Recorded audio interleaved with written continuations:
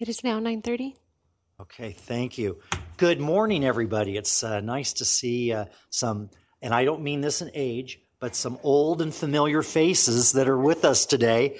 And it is this time of year when we see Paula, and then Dave. We haven't seen you live, it seems like, in a while. I could be wrong about that, but it's good to see you here. So let's get started here. Why can I not? I don't see my agenda. What have I done?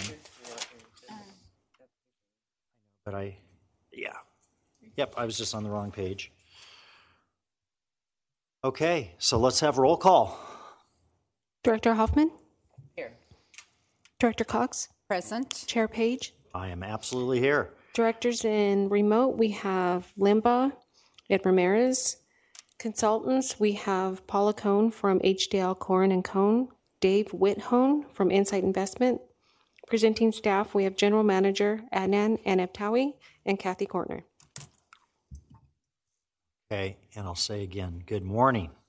Let's have approval of the agenda. Good. Yes. We're good with that? Okay, so we are done with that. How about approval of the meeting summary of January 9th? I'll defer to you too. Yeah, it was fine. It's fine. Okay, and now the finance report.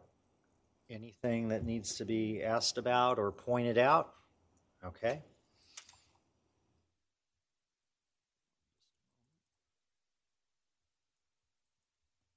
Okay, before we get started, we have a lot on our agenda today, very robust. I know I need to leave out here about 11:15, 11:20. I don't want anyone to go too fast, because we certainly don't want that, but we also want to keep things sped along. If you can read between the lines there, but we have to have time to ask our questions and make sure we get all the information out. So where I've just said absolutely nothing, we will begin, and I believe we have HDL property tax review and forecast for 2014. But Adnan, I'll send it over to you if you want to tee this up any further. Yes, we welcome Ms. Paula Cohn. Thank you for providing these updates. This is an important revenue source, of course, for the agency, so we look forward to this update. Morning.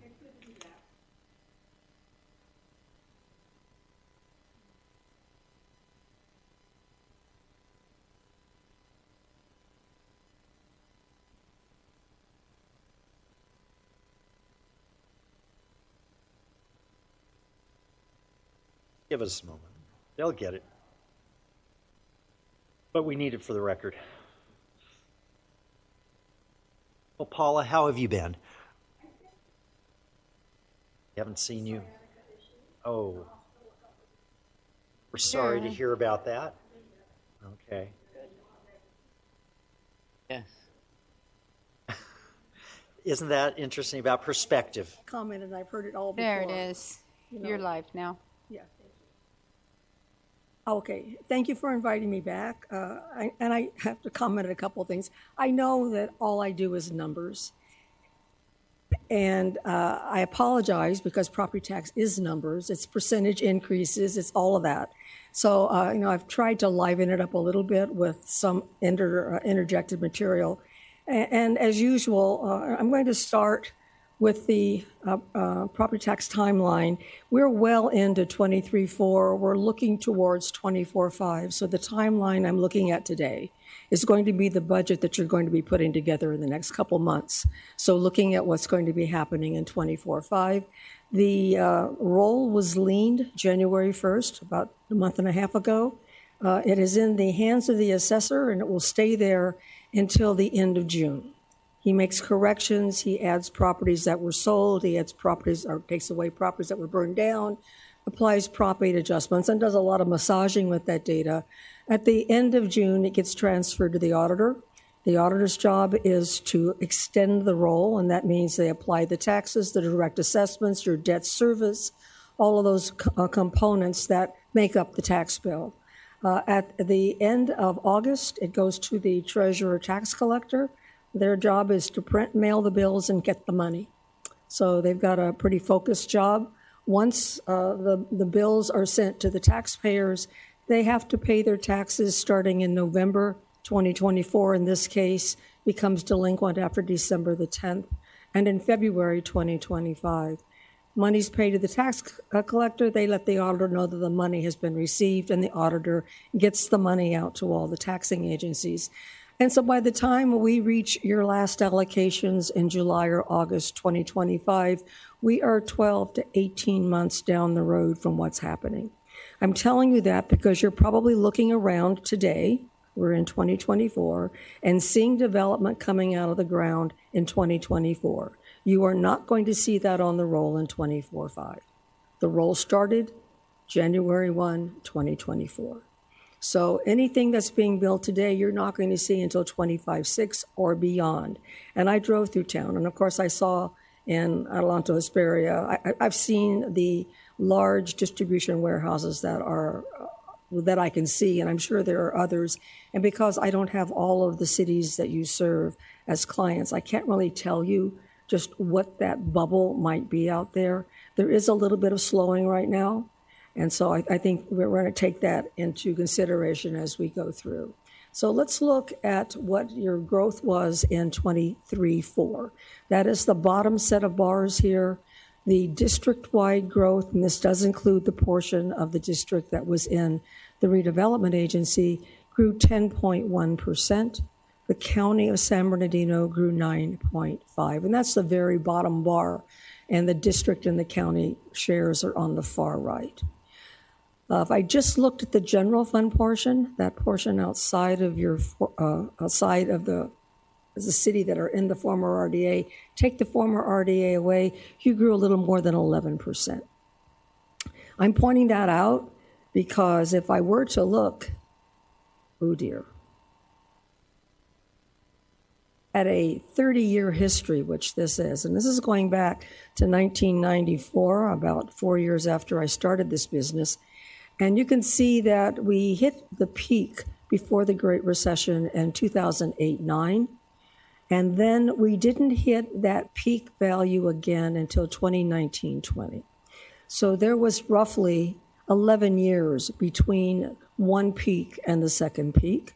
If I were to look at all 30 of these years and do an average, your average growth on an annual basis would be 5.38%. Remember, you grew 10.1% this year, almost double that. And it took 11 years, as I mentioned, to get back. If we look at the growth just over the past 4 years, those four right-hand bars, the last 4 years, the total growth compounded has been 31.4%. Again, pretty much an outlier. If we were to divide that by the 4 years, you've got about 7.7% growth each year. And again, you're not going to see that in 24-5, and I'm going to get to that and the reason for that. And I think if I've got a narrative to partake and leave you with today, it's, you can't always have 10% growth. And I know you'd love it, but it's just not sustainable.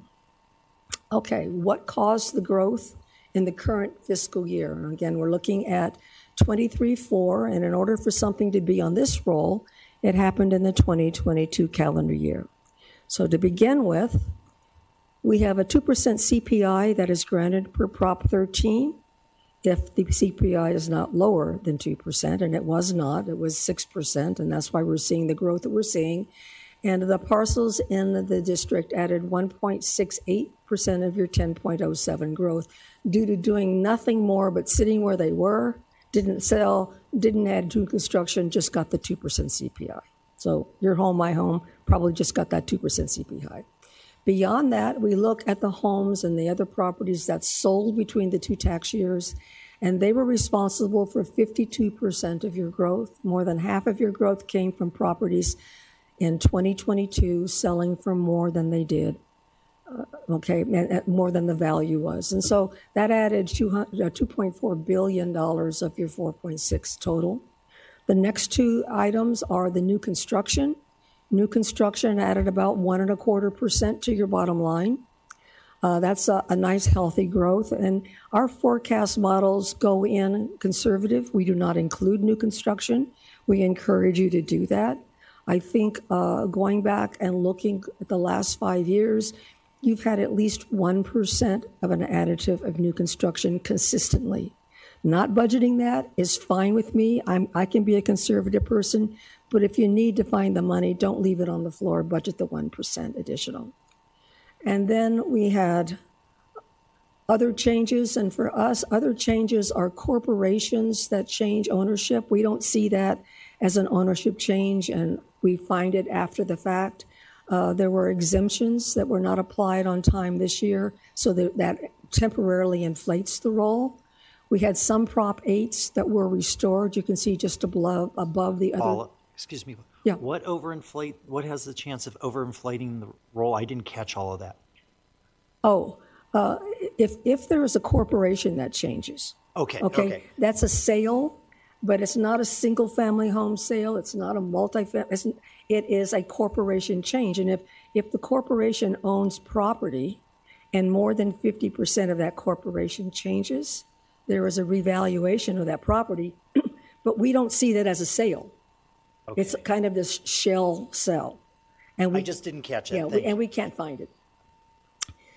Personal property additions are always a real positive thing. And I want to comment, I was going to mention, if you look at the item just above other changes where it says unsecured value change, that's the assets that are being put inside these new warehouse buildings. So you've got all this robotic equipment that's being installed. Yes, it's going to depreciate, but I think that this $150 million is just the tip of the iceberg looking at what I'm seeing out there. And again, I cannot forecast that. That's self-reported. I don't get any inference in that. But I do notice the last couple of years you've had a significant increase due to unsecured assets. The bottom, the value change by component, we've already talked about the Mojave Water Agency growth and the countywide change. And then on the upper right-hand, just to point out your revenue receipts, the general fund, and that's the portion of the agency that existed before Prop 13 and gets a share of the 1% levy. And then that's $1.614 million. And then below that, you've got the Mojave Water Agency 2 Part A and B, generating $28.1 million, and the land-only debt that's generating another 15.2. So that's 43.4 plus the 1.6, and so roughly $45 million in this collective revenue source.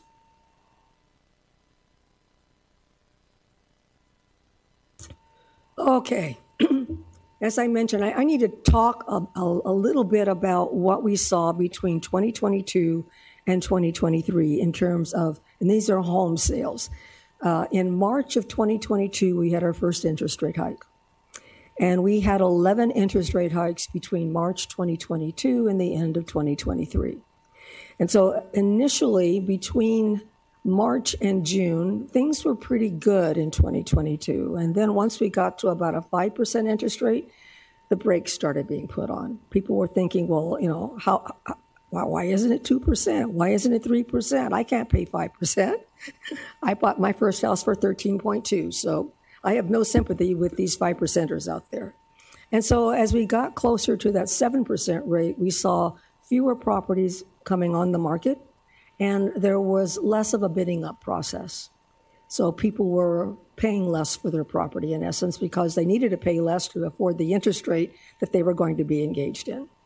So on a month-by-month basis, between 2022 and 2023, there were 2 months that actually had more sales than they had in the prior year. October had 31 more sales in 23 than in 22. And December had the same number of sales in 2023 as they had in 2022. The total number of sales last year was roughly 2,000, it's roughly 2,000 more than we had this year. That was the number of sales were about 25.7% fewer, and then the property areas that are in those two squares, the red square and the blue square, that I'm not going to point arrows to, that is the additive to the bottom line due to sales. So last year, the additive due to single-family homes was $1.38 billion. This year, it's $838 million. So we've got a significant decline in those two numbers as well.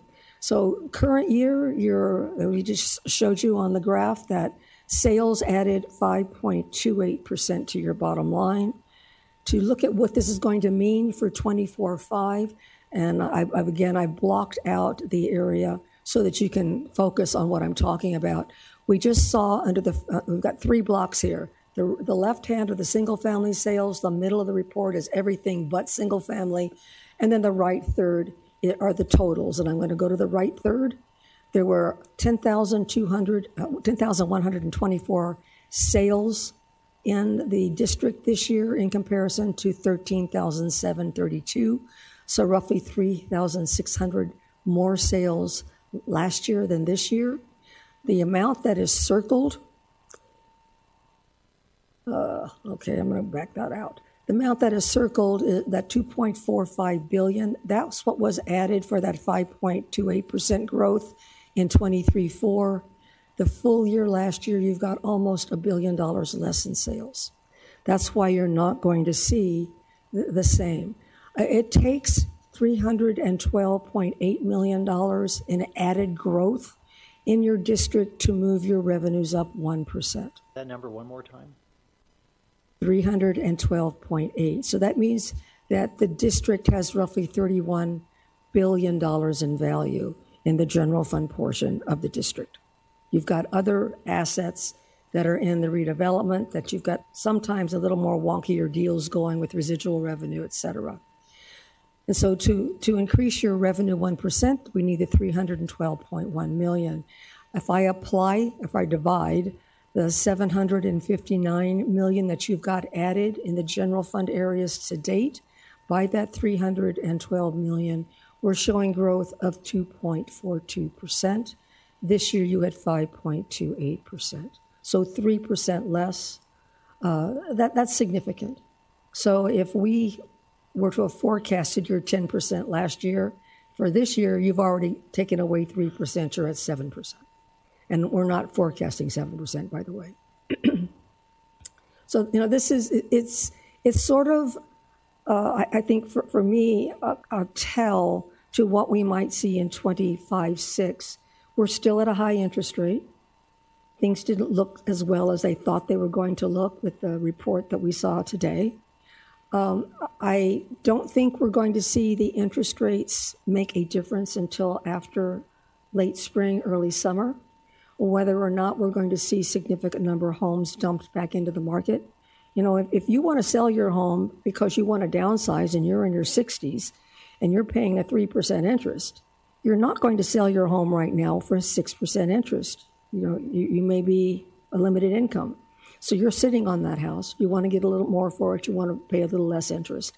And that's what's happening. People are holding homes. It's starting to ease a little bit. And they're starting to build more homes as well. Jump in. Paula, what was the report that you got this morning? I heard it on NPR and I was driving and I couldn't take notes.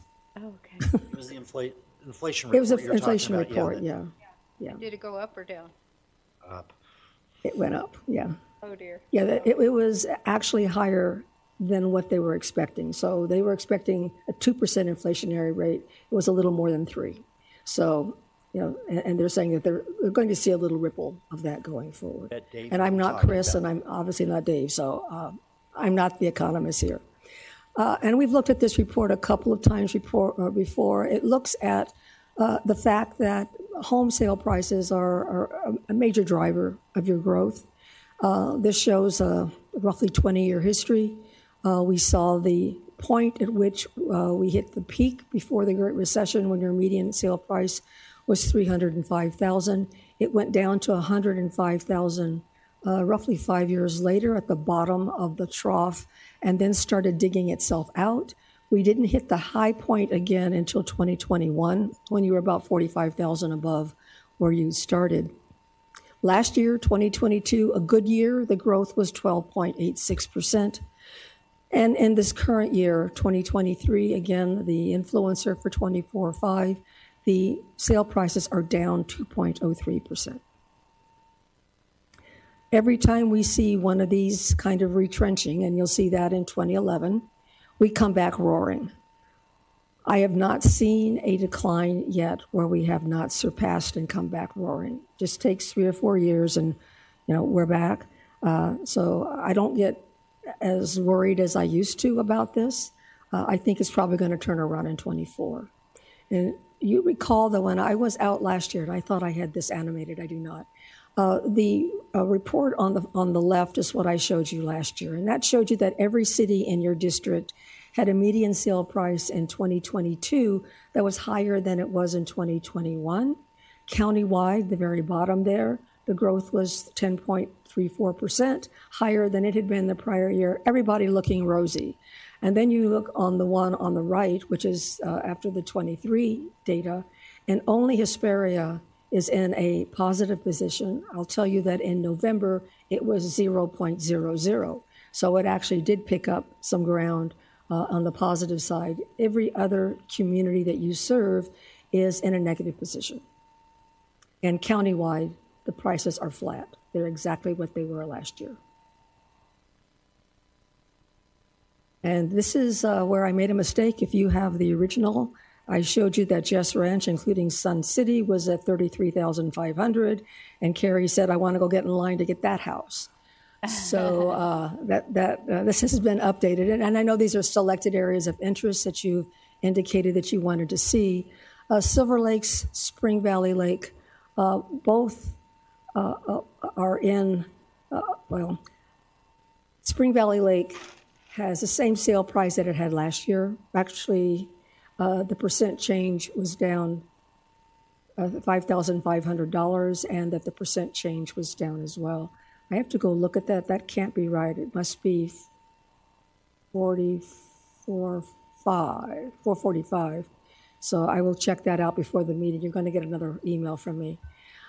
Silver Lakes was the only area that showed a positive change in value. And Jess Ranch had a $20,000 decline. So it was valued at $350,500 last year. And if you look at the price change the prior year, they're all almost double-digit growth. So whether that was a little bit of a bubble, and now this is a more realistic, I'm not sure. The median prices in these areas last year grew around 11%. The number of sales this year, Silver Lakes had 57 fewer sales, Spring Valley Lake had 78 fewer sales, and Jess Ranch had 8 fewer sales than they had last year. So we have kind of a variance there. There are no detached homes in the Jess Valley Ranch, including Sun City. They're all attached condos or townhomes, and that's why the NA is in that first detached column. Your top 10 taxpayers don't change significantly, although the ICE Center, that used to be the GEO, what do I want to call it? It was a prison of some sort. I'm not sure if it was ever used as a prison. It was built for that purpose. That was in the top 10 last year. It's number 11. Numbers 1, 2, and 5 are all cement businesses, all in the county unincorporated area, all large extraction points, and they don't show well in pictures. The Walmart stores in Victorville, Yucca Valley, Apple Valley, and Hesperia are number 3. That's at the upper right-hand corner in terms of what it looks like. The General Atomics Aeronautical Systems, that's number 6, the top left. You've got 2 power sites. One is the Desert Power Trust at the bottom, and the Intermountain Power Agency on the left. And then you've got Prologis on the bottom right. That is the Amazon Fulfillment Center. I'm not sure what the presence currently of the unsecured assets is there. I do expect that it's probably has a potential to be in the 200 million. So if it's less than that, we might see growth. I kind of like the fact that you've got all those planes kind of bumping up towards Amazon on the bottom there. And then number 10, always in the mix here, is the Mesa Ridge Victor Valley Mall. And how did we do?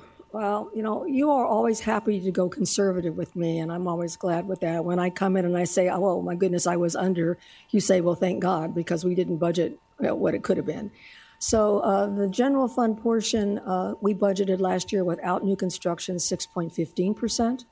The new construction added 1.25%. The sales transactions without owner changes, as I mentioned, and then the reappraisals were 1%. And there were a higher number of Prop 8s restored than we forecasted. And that accounted for the 3.25% that we were under. If you would have added the new growth due to completed new construction, we would have been still off about 2.5% for the same reasons. The MWA2 parts A and B, that's below the black line there, we estimated a 7.5, that grew 10.8, so roughly 3% more. Again, a lot more new construction that was added, more than 1.5%. We also had unsecured growth of almost 0.5 percentage point in that area. And then the land only is, for us, a really tough nut to crack. What we are seeing are additional parcels added. As those parcels are subdivided, the pieces are worth more than the whole was. And so that added 1.73%. I don't know what's going to be subdivided until it's subdivided and is shown on the roll.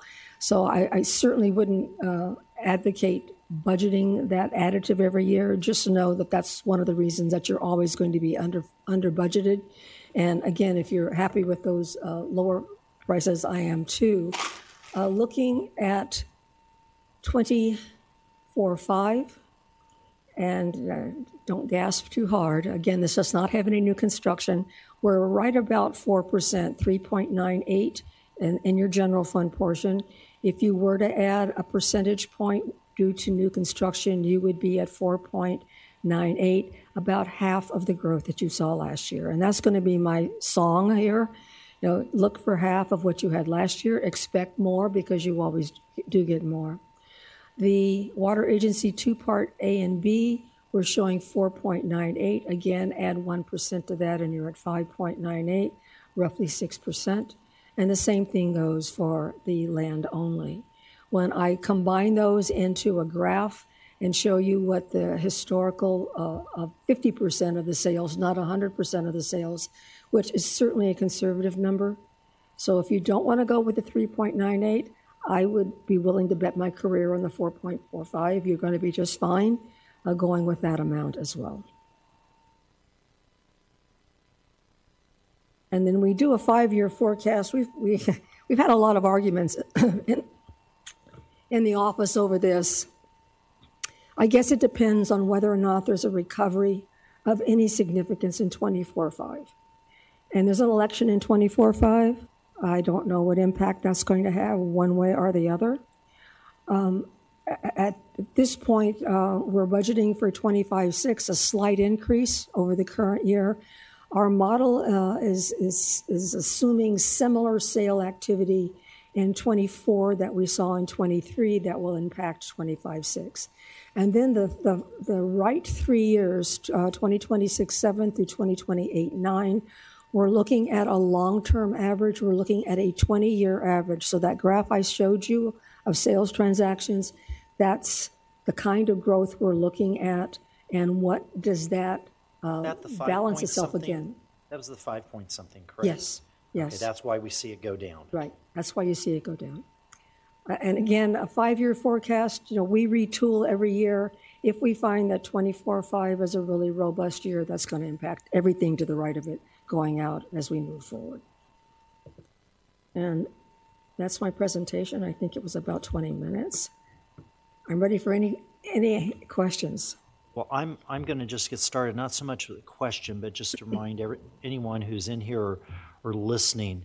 Paula, I can't remember how many years ago that we hired you to come in and do this, but I know as a board member that this has been very helpful having you and then the economists come in and comparing and looking at these very conservative numbers.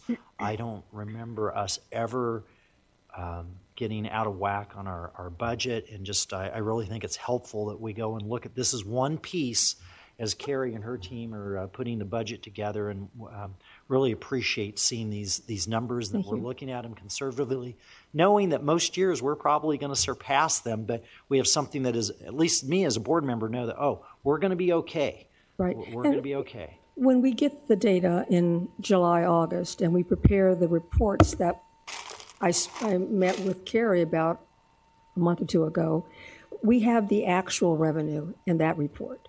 So at mid-year, you have a better number. Whether you choose to go with that better number, or stay with the conservative number, I don't know how you operate, but we do have the right, correct number based on values enrolled, tax bills mailed that were mailed last September. So we're chasing this in a similar way that you're chasing it. Kathy, anything? Could you go back one slide, please? Absolutely. I just noticed on this one, when you have unsecured personal property, and the numbers are straight across the board. Yes. And unsecured personal property depreciates every Right. year. And they appeal that quite often. They do, but you have new businesses that are bringing in new equipment. So what we've chosen to do is say, okay, those appeals, those declines are going to be supplanted by new purchases. We'll budget it flat. You saw that your growth this year was $150 million. So we were low by 50%.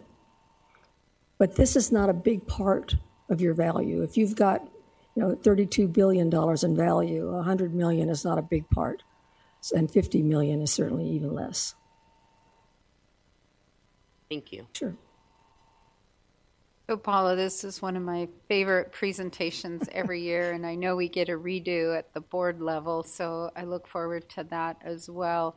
I am fine the fact that you underestimate, because that means then we're not over budgeting, but I just go back to that old adage, if you fail to plan, you plan to fail, and the tools that you bring to the table for us to do our budgeting are such a valuable, I think, planning tool for us. And I am excited to see that for the first time, Silver Lakes is outpacing Spring Valley Lake. So every year we've been- Percentage-wise, but we've not in been- overall value. Down. healthy competition there. I like the rural lake community compared to the urban lake community. That's all. Anything Thank you, else? Paula. Again, thank you, Paula. Appreciate all the work I'm that going your to sit team in the does. audience briefly to hear a little bit of this before I get back on the road. It was not pretty going opposite way as I was coming up this morning, so give it a chance. Thank you.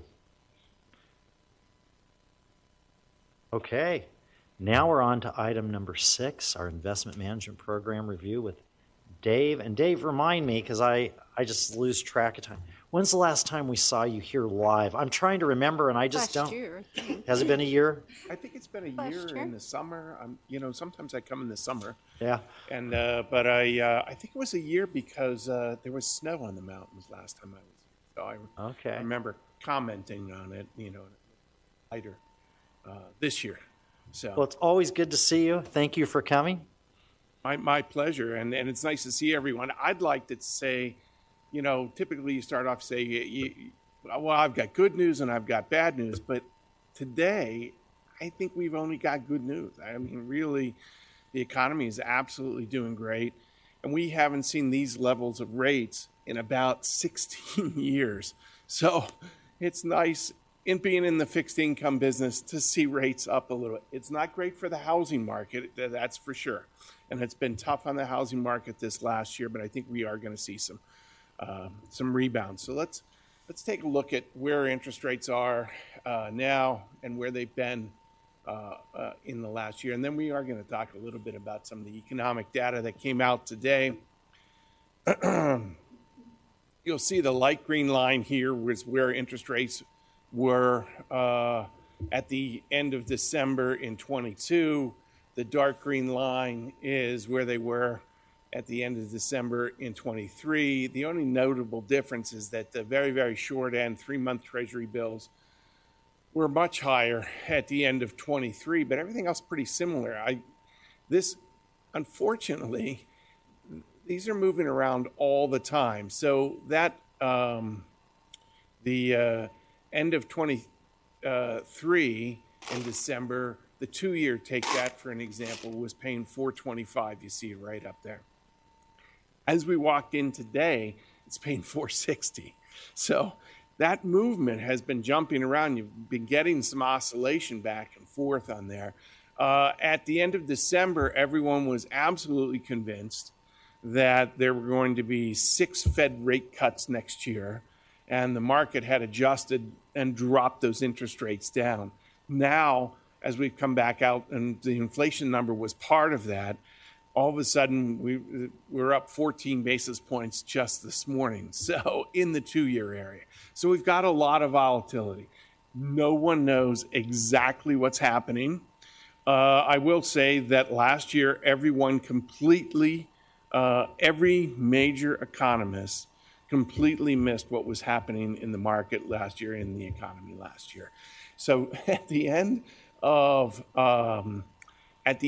22, so I think like October and November, Bloomberg did a survey of all the major economists as to, and they do this periodically, their outlook on the next 12 months and how many of them thought there was going to be a recession. 97% of the economists at the end of 22 said there was going to be a recession within 12 months, so sometime in 2023. So what did the economy do? The economy absolutely caught on fire and went up.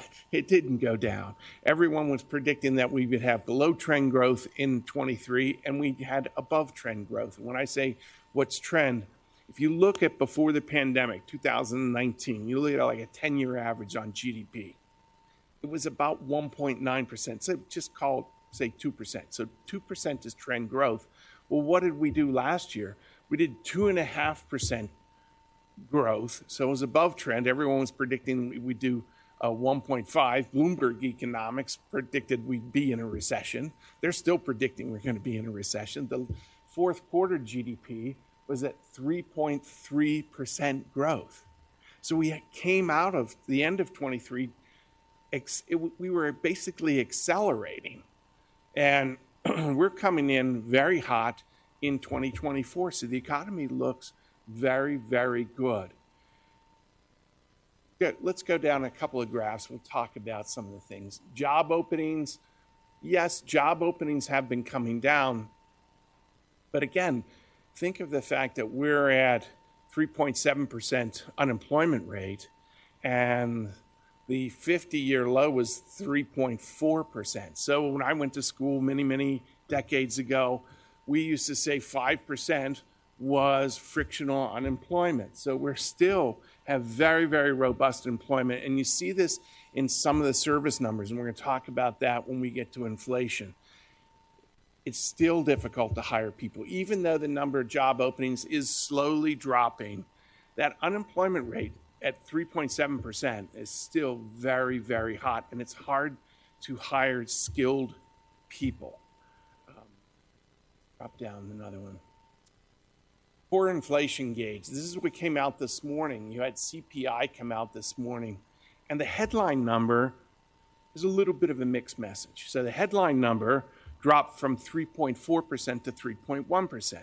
Keep in mind, in mid-2022, we were at 9% on the CPI. So we've come down 6%. The problem we're having now is what they call the last mile problem, right? So you get down from down to 3%, and getting from that to the Fed's target can be a little challenging. It's trying to wring inflation out on that last piece. And what's keeping it up? Some of it is that service sector of trying to hire people, because it's very, very difficult. And a lot of my, public entities that Carrie and I were talking about it earlier, it's very difficult for hiring in the public sector because you've got some of the budgetary constraints there. So it's challenging. And that area is one of the things that's keeping that service sector is one of the things that's keeping inflation a little hotter. Goods inflation have come way down. In fact, goods are starting to break down below the 2% inflation level.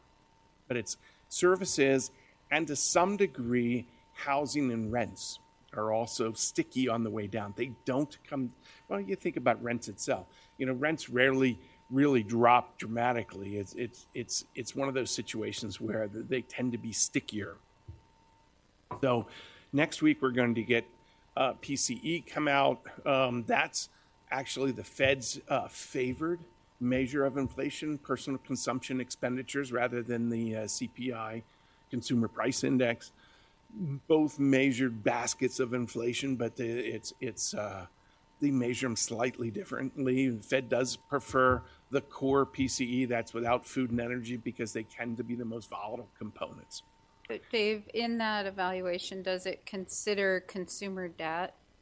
Because I heard something that, credit card charges are in the billions now because the consumers are overextended because of inflation. It doesn't take that into account in those inflation numbers, but they certainly are watching that, and consumer debt is up, and so are consumer defaults. Oh, so, the default rates is actually going up a little bit.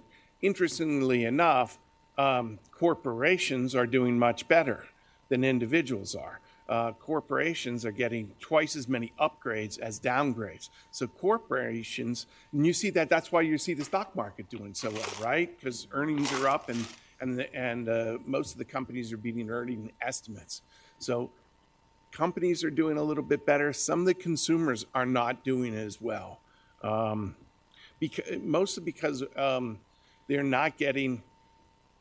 still not getting the wage increases that are above that some of the inflation. So that's a big part of it. But let's go back to that PCE. PCE, the last reading was 2.6%. Keep in mind the Fed's target is 2%. So we're getting darn close. And in fact, if you look at PCE for the last 6 months, that inflation number has been at 2%. It's when you add the next 6 months, go backwards the next 6 months, that you're over it. But if we can continue on at this level of inflation, we're going to reach the Fed's target probably by the end of the year. So that's really pretty good news. The core number, that was the headline number. The core number without food and energy is a little higher. It's at 2.9%. It's basically going in the same direction. Now, what happened today was the month-to-month changes in the numbers. So the CPI was running at up 0.2 per month. It jumped to 0.3 last month. You're going to have some variation in it.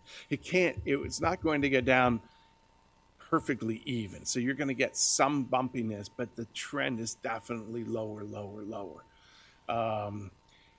However, that jump is actually, and setting the market back, is actually good for us in the portfolio. And let's talk about it a little bit more.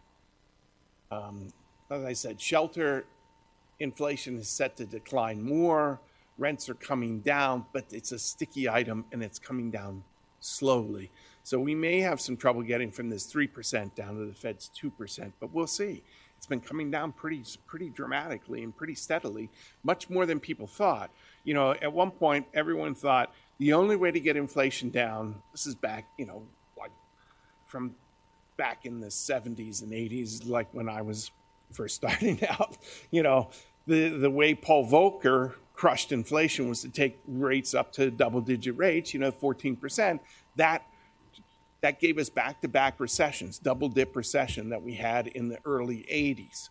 So that was the standard monetary thought, was that you cannot get inflation down from 9% down to that 2% target without coming into a recession. That thought has actually changed somewhat, in that people are thinking that inflation's now maybe, we used the nasty word transitory. And when it didn't go away in 6 months, everyone, well, it can't be transitory. It's been around for 6 months. So, if it's coming down slowly without coming into recession, maybe inflation really was somewhat transitory and really more of a supply issue. And so now people are saying, well, there'll be a soft landing. And then the soft landing implies that, the economy will slow, but it won't go into recession. It'll only go down to 1.5% or 1% growth rate. And that's what we need to get inflation. Now people are talking about no landing, which means that the economy is going to go back to running basically at trend, and still inflation is going to go down.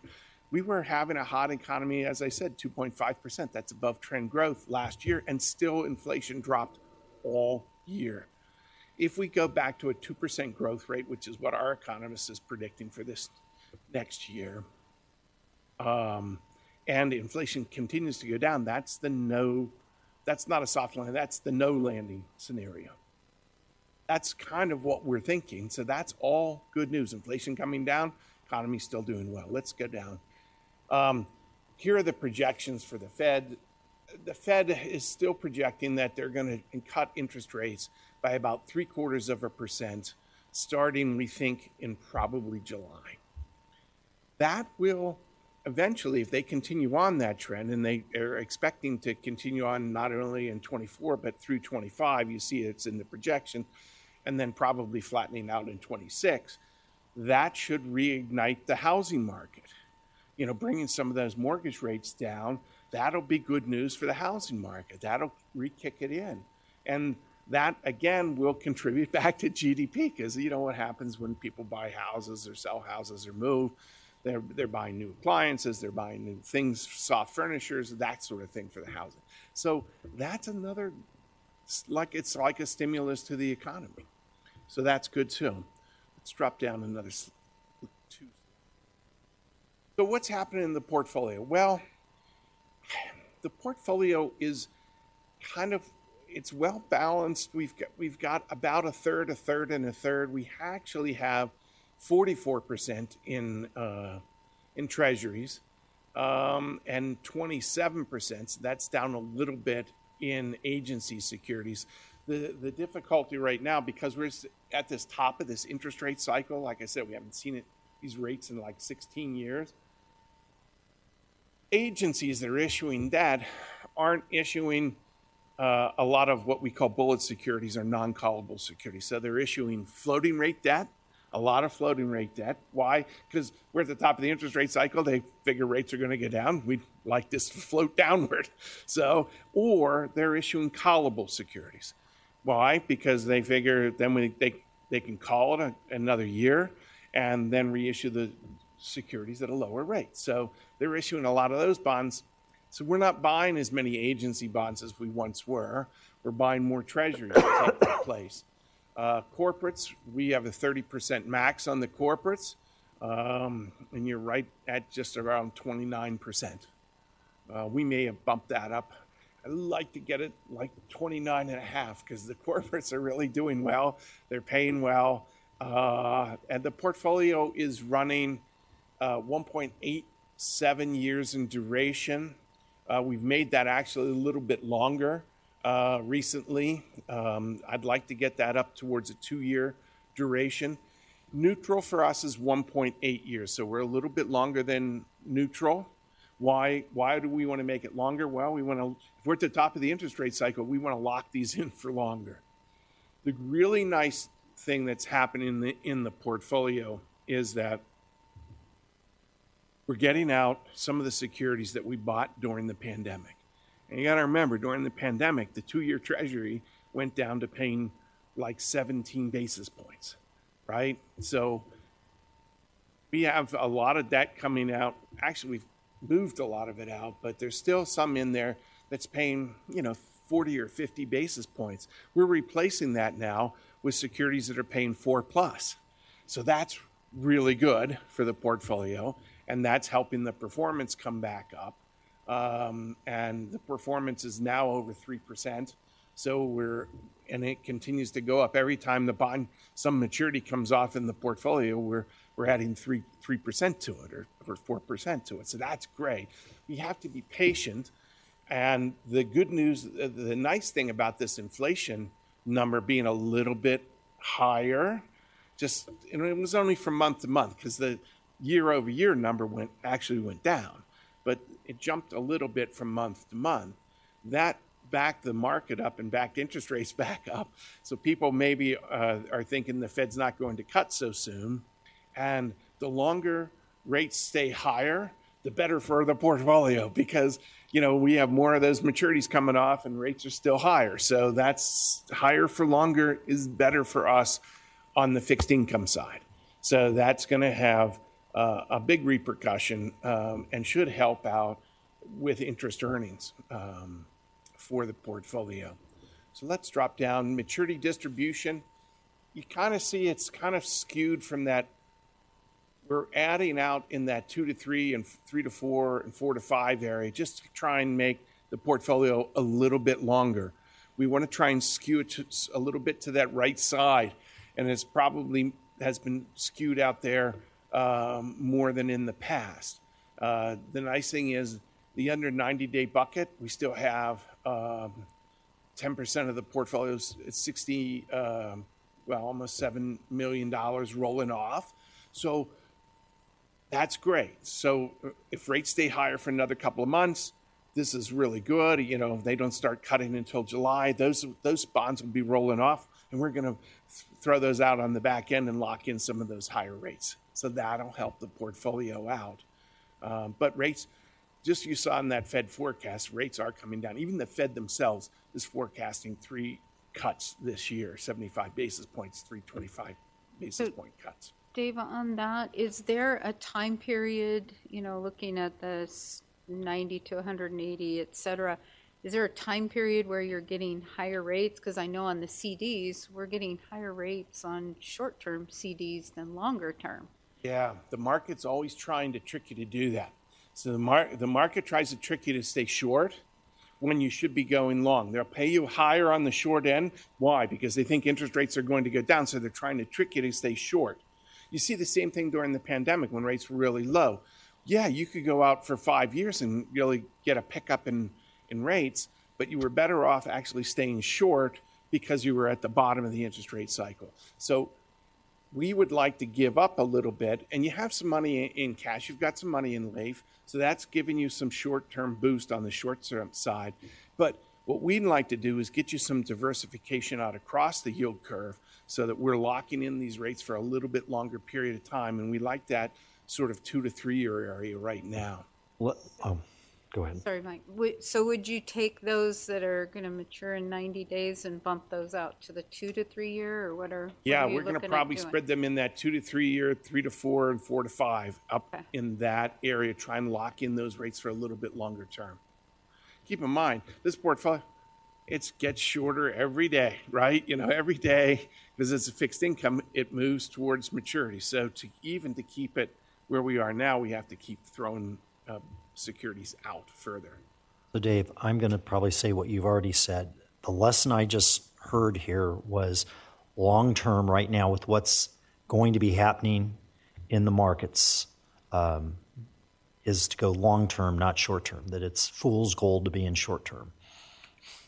A little tricky, yes, because it looks like you're getting high, and you are getting higher performance on that short term, but it's only going to be for a short period of time because those bonds are going to come off, they're going to come off, and interest rates will start down and be lower. So right now, long-term is good, and it can always change, but right now, long-term is good, short-term looks like it's good, but not really, but it could inverse later.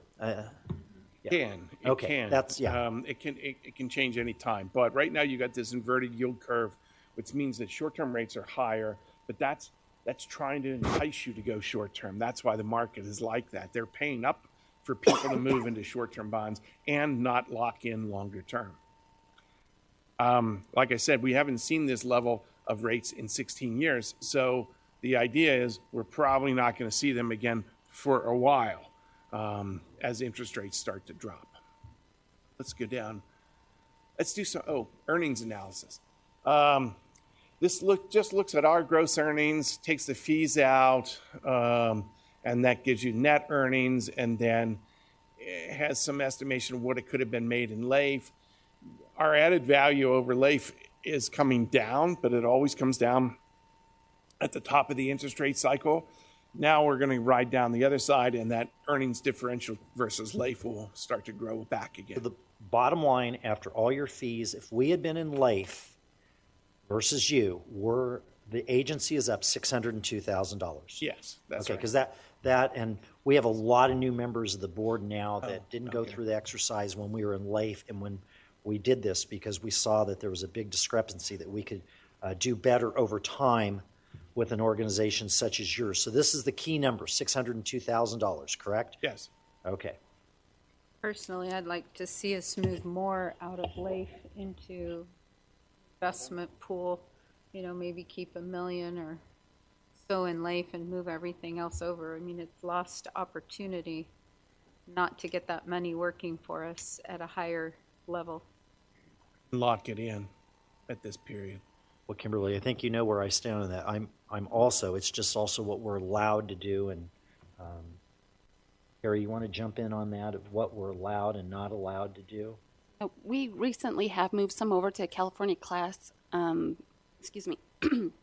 as well as another treasury management within CBB. So our overall average is just under 5% for our yield. So better than life. Correct.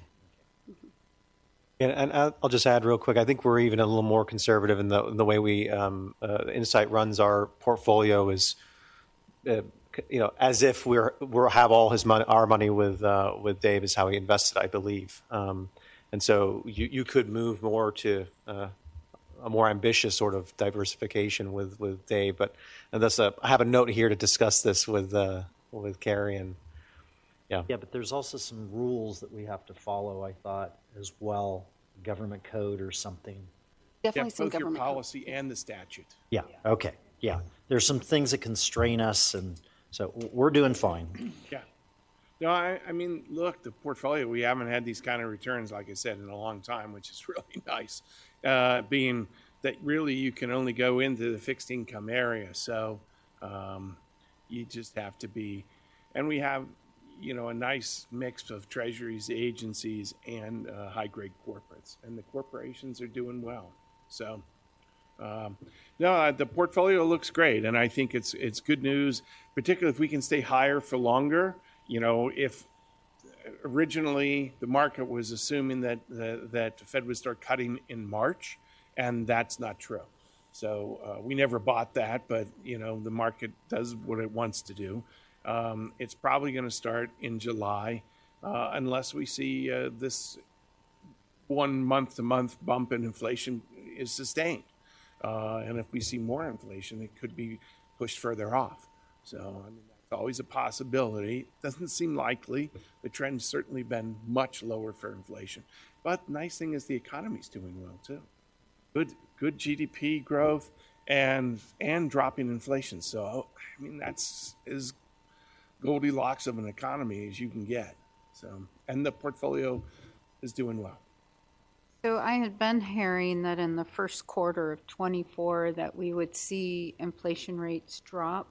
Based upon what you heard today, is that not? Yeah, and keep in mind that's a 1 month-to-month number. Now, it did go up both on the headline number and on the core number. Food prices did jump up a little bit. And that drove it up on the core number. The trend seems to be downward, but just like anything else, you're going to have some volatility in that. We look at the overall trend, all the different inflation numbers from CPI. We're going to get, like I said, PCE next week. It's going down. It may take longer. It may start to slow, but we did notice that in the ISM, the Institute of Supply Management numbers, which were also very positive in the growth sector for the service sector, the wage piece of it was hot. The wage piece of it was up a little bit, and they do an inflation gauge in the wages on that service sector, and it was a little bit hot in the last reading. And so the question is, are we going to get some more wage inflation because the job numbers have been so darn good? And we had really hot job numbers. We had over 300,000 new jobs in the month of January. And everyone was saying it was going to be below 200. And it was twice that. It was over 300. So, it was big. It was big numbers. So that's pretty hot. I know you guys are pressed for time, but I don't want to take up more time. I just have one more question. So we're headed into a political season. You don't see any negative impacts on the markets with the politics? Yeah. The stock market seems pretty excited about the upcoming election. Doesn't seem to be bothered by it at all.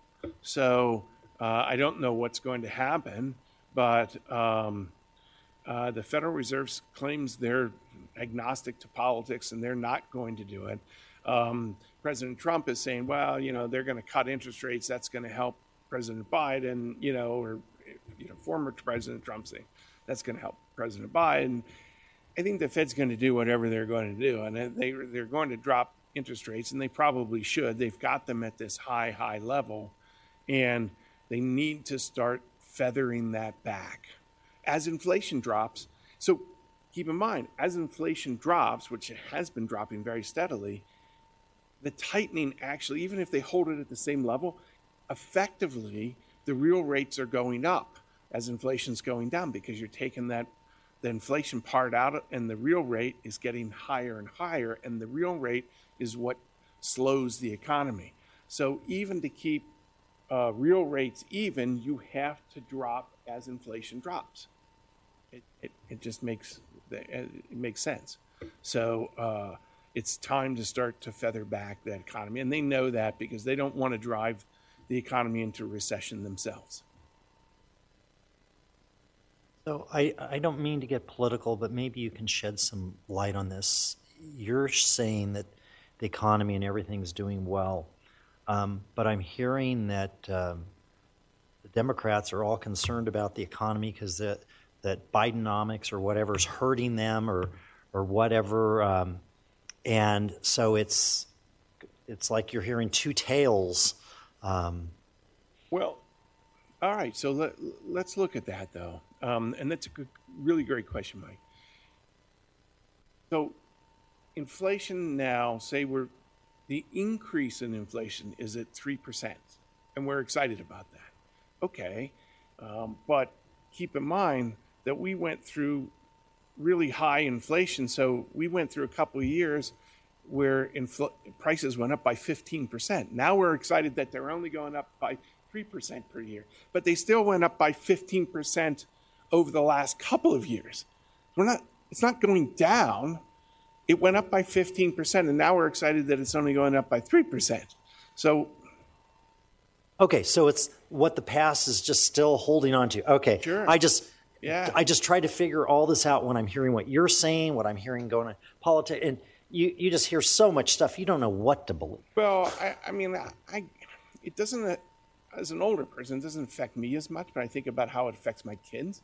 And, the kids, their wages aren't going up, but all those prices went up, and they are the ones that are having trouble meeting things. And so when I look at it from their perspective, they're like, well, prices are like crazy. And if I was just looking at, I just got coffee at McDonald's, and I'm looking at prices and like, it's $8 for an Egg McMuffin now. So, and you're like, okay, so these prices have gone up rather significantly in the last 3 years on a cumulative basis. Now inflation is getting more tame, but we're not talking about disinflation. We're not talking about things going back down cheaper. We're just talking about them going up not as quickly. And that is, I think, where you're getting some discontent in the citizenry. And I think particularly for lower wage earners, because they're closer, their budgetary gap is bigger because that inflation. They always say inflation hurts the poor the most, right? So that's where you've got this budgetary gap. Dave, thank you so much. I'm sorry I even okay. asked that question just because that kind of gets us off. But I'm always wondering when someone in your position, and please remind me because I forget because your firm has changed a little bit. This is a personal question. Do you live here in this state now, or is it Colorado? I live in Colorado. But did you live here at one time? No. It's always okay. I worked in New York, and so our firm is part of Bank of New York. So we're the country's largest or oldest financial institution. So started by Alexander Hamilton. It's a play, just this guy. So, but our investment advisory division is part of Bank of New York, and we manage about just under $1 trillion in assets under management. I did work up in the New York office for a time period. They enticed me to come there, but now I'm back in Colorado. Okay. So, and I cover the western part of the United States from the Colorado office, although we do have an office in LA and we do have an office in San Francisco as well. Well, thank you. I just wanted to be reminded of that. I couldn't, for some reason, I had San Diego in my mind. I don't know why that was. My brother-in-law, my in-laws live in San Diego, so Well, North County. thank you. Kathy, did you have anything? I did not, thank you. Okay. Well, you and Paula just, I mean, they're, at least for me and then one of our economists, kind of the highlight of being on this committee is that's nice. getting to have you guys come out and get to ask you questions and really appreciate, I know it's your job, but really appreciate that you come out and see us eyeball to eyeball. Yeah. And It's always a pleasure for me to see people because I'm doing a lot of Zoom stuff now. And I always liked going to see all of our clients, you know, just trying to, and then we can get some interaction like this, and that helps. well, My pleasure. the relationships are still important face to face. Absolutely. And thank you all for having Okay. us. Thank you, Coming Dave. back for the board. Now, is Dave coming back for the board, or will that be video, virtual, or how's that? Or is it just Currently here at the scheduled for the board, but if, you know, maybe over the summer, you know, kind of let the first quarter pass and then maybe a check-in after that, if you would Okay. like. Yeah, I just couldn't remember. Predictions are right. Well, just because we have new board members, I think it Yeah. would be good for them to make the introduction, maybe even have, you know, a meeting just with Dave and a few of the board, just so they can, Yep. you know, get to know him and what he's done for us. And We've had a lot of turnover, Sure. and I think it would be good for people to see you and that. Yeah. So. With carry over with Dave on timing and when it works for everyone. So we'll look into that. Yeah, this isn't arm twisting. This is just a suggestion No. as things have changed here. Yeah, I'd like to come back. I mean, I can come back in person in the summer, or I can do something virtually more quickly. So We'll let staff handle that. thank you, everyone. Okay. It's a Thank pleasure you. to see you all. Thank you. Okay, let's see. Now we're on to the mid-year budget review.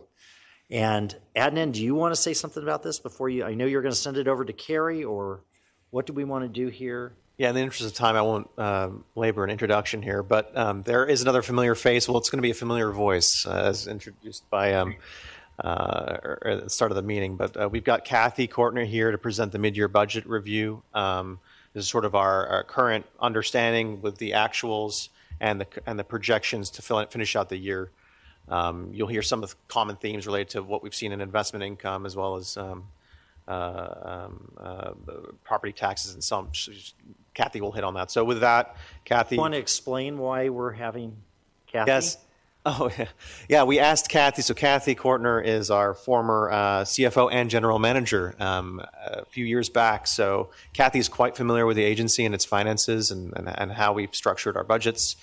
So we had invited Kathy back to support some of the budget work that we're doing, specifically the mid-year budget review. And you'll also hear from Kathy in the preparation and potential adoption of the next year's 24-25 fiscal year budget. So Kathy will be a familiar name and a voice that you'll hear over the next few months. We're happy to have her. She's been great, hit the ground running. We're a little bit behind in terms of schedule, in terms of how we typically do this. I think this presentation would have usually come about January timing. So we're trying to just kind of get back on track given the turnover. Maybe I'm wrong. I thought usually February is when we started teeing up. Maybe I'm wrong on that, but we're good. But thank you for explaining, because I think it's important for all of us to understand why we're hearing the familiar voice. And welcome, Kathy. Hey, thank you. Thank you for having me. And yeah, it's been a couple of years. I'm feeling a little bit rusty, but we'll see how this goes here. Carrie's going to advance the slides for me. So for this presentation, we'll get a little bit of the background and context, go over that real quickly, but we're going to spend most of our time on the revenues and expenses, and then a little bit on the next steps, and then I can speak a little bit more about where we're a little bit behind and how we're kind of adjusting to get back on schedule. So next slide. Again, our strategic objective. This is part of one of the many things that we do to help steward the financial resources of the agency. Next slide. And then this is a familiar graph Lynn had created that kind of like, it talks about the full cycle of the budget process. Right now we're in the monitor phase. We'll be heading shortly into, well, staff internally is already looking at strategic initiatives and developing next year's budget. But then we get into the forecast and then, again, budget performance. So today, this is about how well did we estimate where we were going to be and where our spending would be this year and our revenues. So Carrie, next slide. So first, to start off with the revenues, our cash position did start off a little bit higher than what was anticipated. So, it tells me our revenues came in a little higher last year and expenses a little lower, which is kind of typically where we normally see things, usually from capital, but then property tax also has a big influence on this. Click again, Carrie. Go ahead and click through. So we're going to talk a little bit about water sales and where we are there. Water transfers. So I'm referring over to the green box on the far right to talk about some of the variances. Water transfers right now, even though it doesn't show a variance, this is a big wild card that can have a big swing. So I will touch on that and what that the range of potential could be. I'll touch on the taxes. We've just heard from Paula, so that's going to be no surprise there that we're coming in over budget. Interest as well. We just heard from Dave, no surprise we're coming in over budget. Grants, we are coming in under. I'll spend more time on which projects and kind of how that's happening. You will see an offset, though, in our capital budget where we're also coming in under budget on capital. So grants revenue, there's a matching expense component that nets close to zero. So on water sales, 2023 was a huge water year. I think, admin, correct me if I'm wrong, 100% allocation. It meant trying to move as much water as possible in 2023. And two customers that we did not anticipate on the water sales that took more water was IDM customers did take 2,400 acre feet more than what we had budgeted. It's almost double what was budgeted. So it was great to see them being able to take advantage of that high allocation here. And then High Desert Power Plant, we didn't budget for them to take any water to add to storage, but they did end up taking about 2,000 acre feet. So overall, the major contributors to us coming in over budget on the water sales are these two customer areas. Next slide. So on the water transfers, the wild card here. So currently we have a multi-year transfer agreement that is in effect through the 2025 allocations. So right now, this year, we're budgeting, we're trying to anticipate what's going to happen in 2024. That agreement is a take-or-pay agreement. So once we know what the final allocation is this year, we'll know exactly where we land on that solid green curve. Currently, the allocation is at 10%. So if we land in the less than 30%, then we have no obligations under this agreement. Click again, Carrie. However, it does open up potential for a dry year transfer, but that's, again, a wild card on where the board might want to go with that and how much money that might generate and how many acre feet. So depending on how this year ends and where the allocation is will dictate whether or not the multi-year transfer kicks in and at what range. For example, if we hit somewhere in the 45% range of allocation, we're going to be above $15 million. Quite a bit above that, $7.3 million. If we're in the dry year transfer, it's, admin has a better pulse on the market and potential buyers, but ultimately that's going to be board's discretion on where you land there. So again, this agreement is in effect, it's in effect through 2035. However, the minimums that were established and committed to only run through 2025, at which point there may be changes. But you'll see this agreement in play not just for this mid-year, but also into next year's budget before it then drops off and the conversation will change at that point. So next slide, Carrie. So on the property taxes, again, we budgeted for the 6% increase. 10% is where we're seeing us come in over budget, consistent with what Paula is seeing and reporting. In addition, when we looked at the general tax, we saw we came in quite a bit higher than that 10%. Paul explained a little bit of it, but not quite all of it. And when Carrie dug a little deeper, it looks like we may not have included the RDA money for the general fund tax there. So we'll make a correction next year and add that back in. In fact, I think historically that was something that I had never really budgeted for because it was only, maybe a couple $100,000. It was immaterial to the grand scheme of things. I don't know that it really came into play. In some years it was down even less. So the fact that it's above $1 million, it means with the dissolution of the RDAs, it's really growing. So something we'll start to include and pay a little bit closer attention to. So Carrie? On the interest, we budgeted for 1.75% return. Our beginning cash balance was slightly higher, but then the big change was our actual return is closer to 4%. I think you saw on Dave's presentation, he was at the 3-point-something%. We did early on in the year invest in a couple of other investments, as Carrie mentioned. So our overall average portfolio return is currently at 4%. That more than doubled what we had anticipated and budgeted for.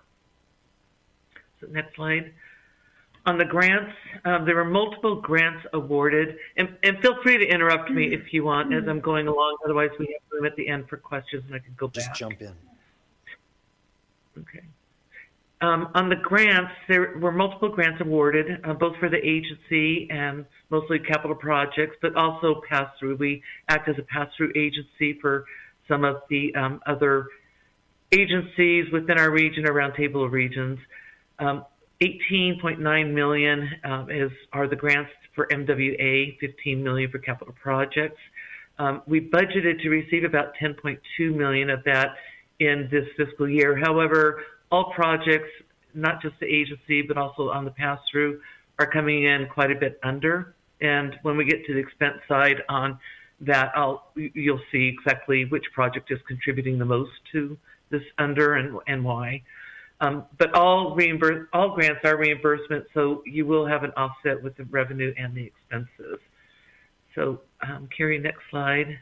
So this is small here, but I debated on including this or not, but I just felt like this slide that was prepared by staff had some really good information that was helpful for me to identify exactly which projects we had for the grants coming in. The $18.9 million is the agency's share of all of the grants, but there's a total of grants of about $28 million. So again, the difference between those two are the pass-through amounts. You can see for the agency, we budgeted revenues of $5.3 million, almost $5.4 million, but we're down on the, closer to the $1 million mark. And when you look at that, you can see one of the big projects was the banking test feasibility, but we also had the traveling screen contributing to that. Next slide, Carrie. Hey, before you go on, Kathy, just if it wasn't clear, most of this is getting pushed. So it's, there are awards. It's just a timing issue. So we'll see those. But again, it's because it's an offset. It's the revenue and the paired up expense. Yep. Okay. Yes, definitely. Thank you. So on the expenditure side, we'll talk about a few major categories here, again, referring to that green shaded area on the variance. And so one is DWR. The other are water purchases. Again, we're coming way over budget for good reason. Departmental expenses, a little bit under. The grant expenses, we'll touch on a couple of those projects. And then, Carrie, click again. And then the capital. The next slide. So the state water project fixed costs, overall, we're pretty close to budget, within 2% of the budget, which is good. What part of the swings we're seeing, though, capital costs coming in slightly lower, nothing earth-shattering on that one. But the transportation costs came in much higher than anticipated, so it's causing us to kind of look at what's causing that. Is that a one-time, they had some major effort that was going on, or are we seeing some jumps in trend?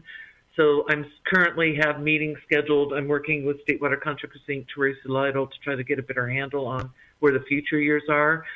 So when we do the 24-25 budget, we'll be able to talk a little bit more about some of the big costs that might be coming down the pike and what we think the future costs will be, taking us out past 2035, hopefully. So, Carrie, next slide. Water purchases. So 2023, this is a tricky one. We have calendar year allocations from DWR. We make decisions on how much to purchase, how much to transfer on a calendar year basis, but our accounting books are on a fiscal year basis. So there's always this tricky thing of trying to estimate how much is going to be this fiscal year versus last versus next. So first on the calendar year 2023, great year for water, 100% allocation. About 100,000 acre feet in total was purchased, plus another 25,000 acre feet was transferred. That means access to 125,000 acre feet in 1 year, which is great. It means you were able to capitalize or take advantage of some of that Article 21 water that was out there. That I don't think in the history of the agency we've ever been able to utilize that tool and take advantage of that. So how did that shake out for the fiscal year? Well, of the 100,000 acre feet that was purchased in 2023, the allocations tend to come a little bit later in the calendar year. So part of it was received last year. The balance of it is we anticipate is coming this year. We budgeted for about 47,000 acre feet in the current year. We think we're going to end the year with about 70,000 acre feet. So that accounts for that $5 million increase, where we're coming in over budget on water purchases. So next slide, Carrie. On departmental expenses overall, we're coming in under by about 1.4 million based on current projections. Salaries and wages really are the largest contributor to this, and there's two reasons for how this is fitting in. So Carrie, next slide. One is, last year was our first year using a new budgeting tool for salaries and benefits. And as we were preparing for this presentation, we noticed a budgeting error where, how the information was brought into the model. A couple of positions or a few positions were double counted by accident. So we budgeted for 8.6 million in wages. It should have been 8.1.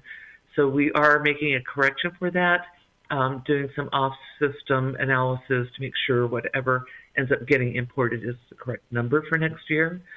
The balance of the variance, though, is about vacancies. There's, Carrie, do you recall like 3 to 5 vacancies, close to 5, that we still have out there? Closer to If you don't 5. recall. Correct. Closer to 5. Yeah. So quite a few vacancies out there that are accounting for the balance of the variance. Okay, next slide. On the departmental expenses, we're coming in over, but that really has to do with the amount of water that was available for calendar year 2023. We're coming in over budget by 470,000. I think we budgeted around $1 million, so we're coming in quite a bit higher. But that has to do with moving a lot more water around, both in R cubed and in IDM. On software licenses, there was a budgeting change in effort to move all of the software licenses out of individual departments and centralize it over in IT.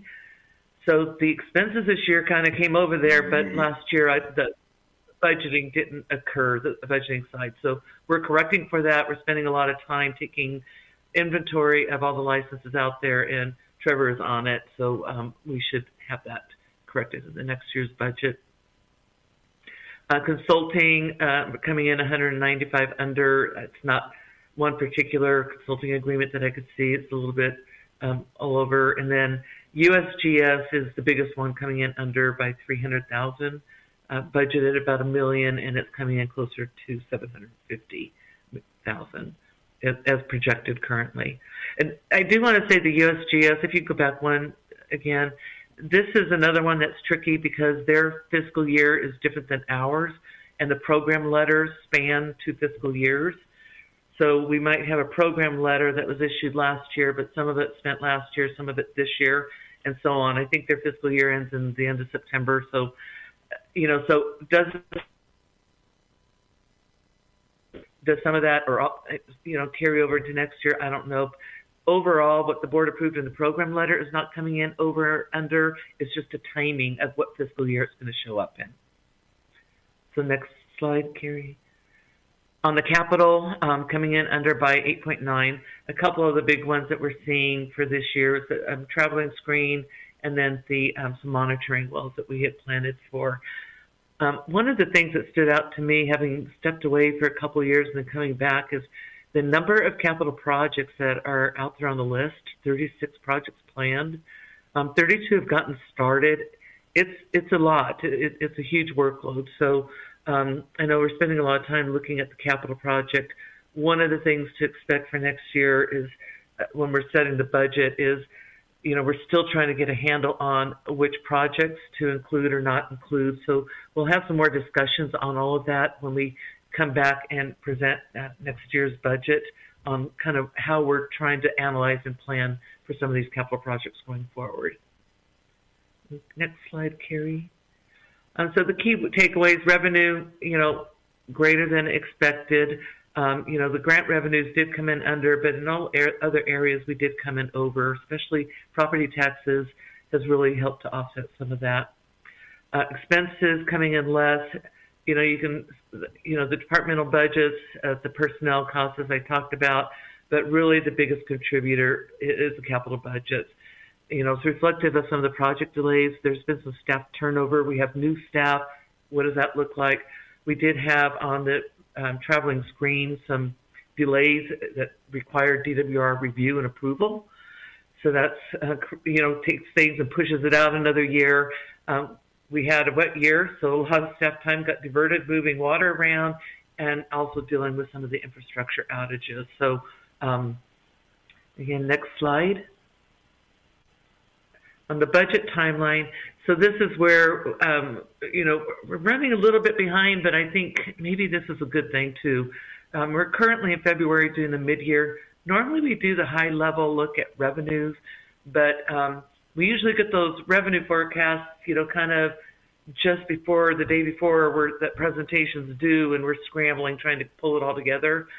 So we chose not to do that. We're pushing it out to March, and we're going to present the revenues with the expenses. Again, I don't think you're going to see any surprises on the revenues based on today's conversation. So we'll go over that in March, along with the high-level look at expenses. We'll start digging a little bit more into the detail in April, and then after that, we'll just keep coming back and answering questions and revising as necessary, until the board feels comfortable with the numbers and is ready to adopt, hopefully by the end of June. So next slide, Carrie.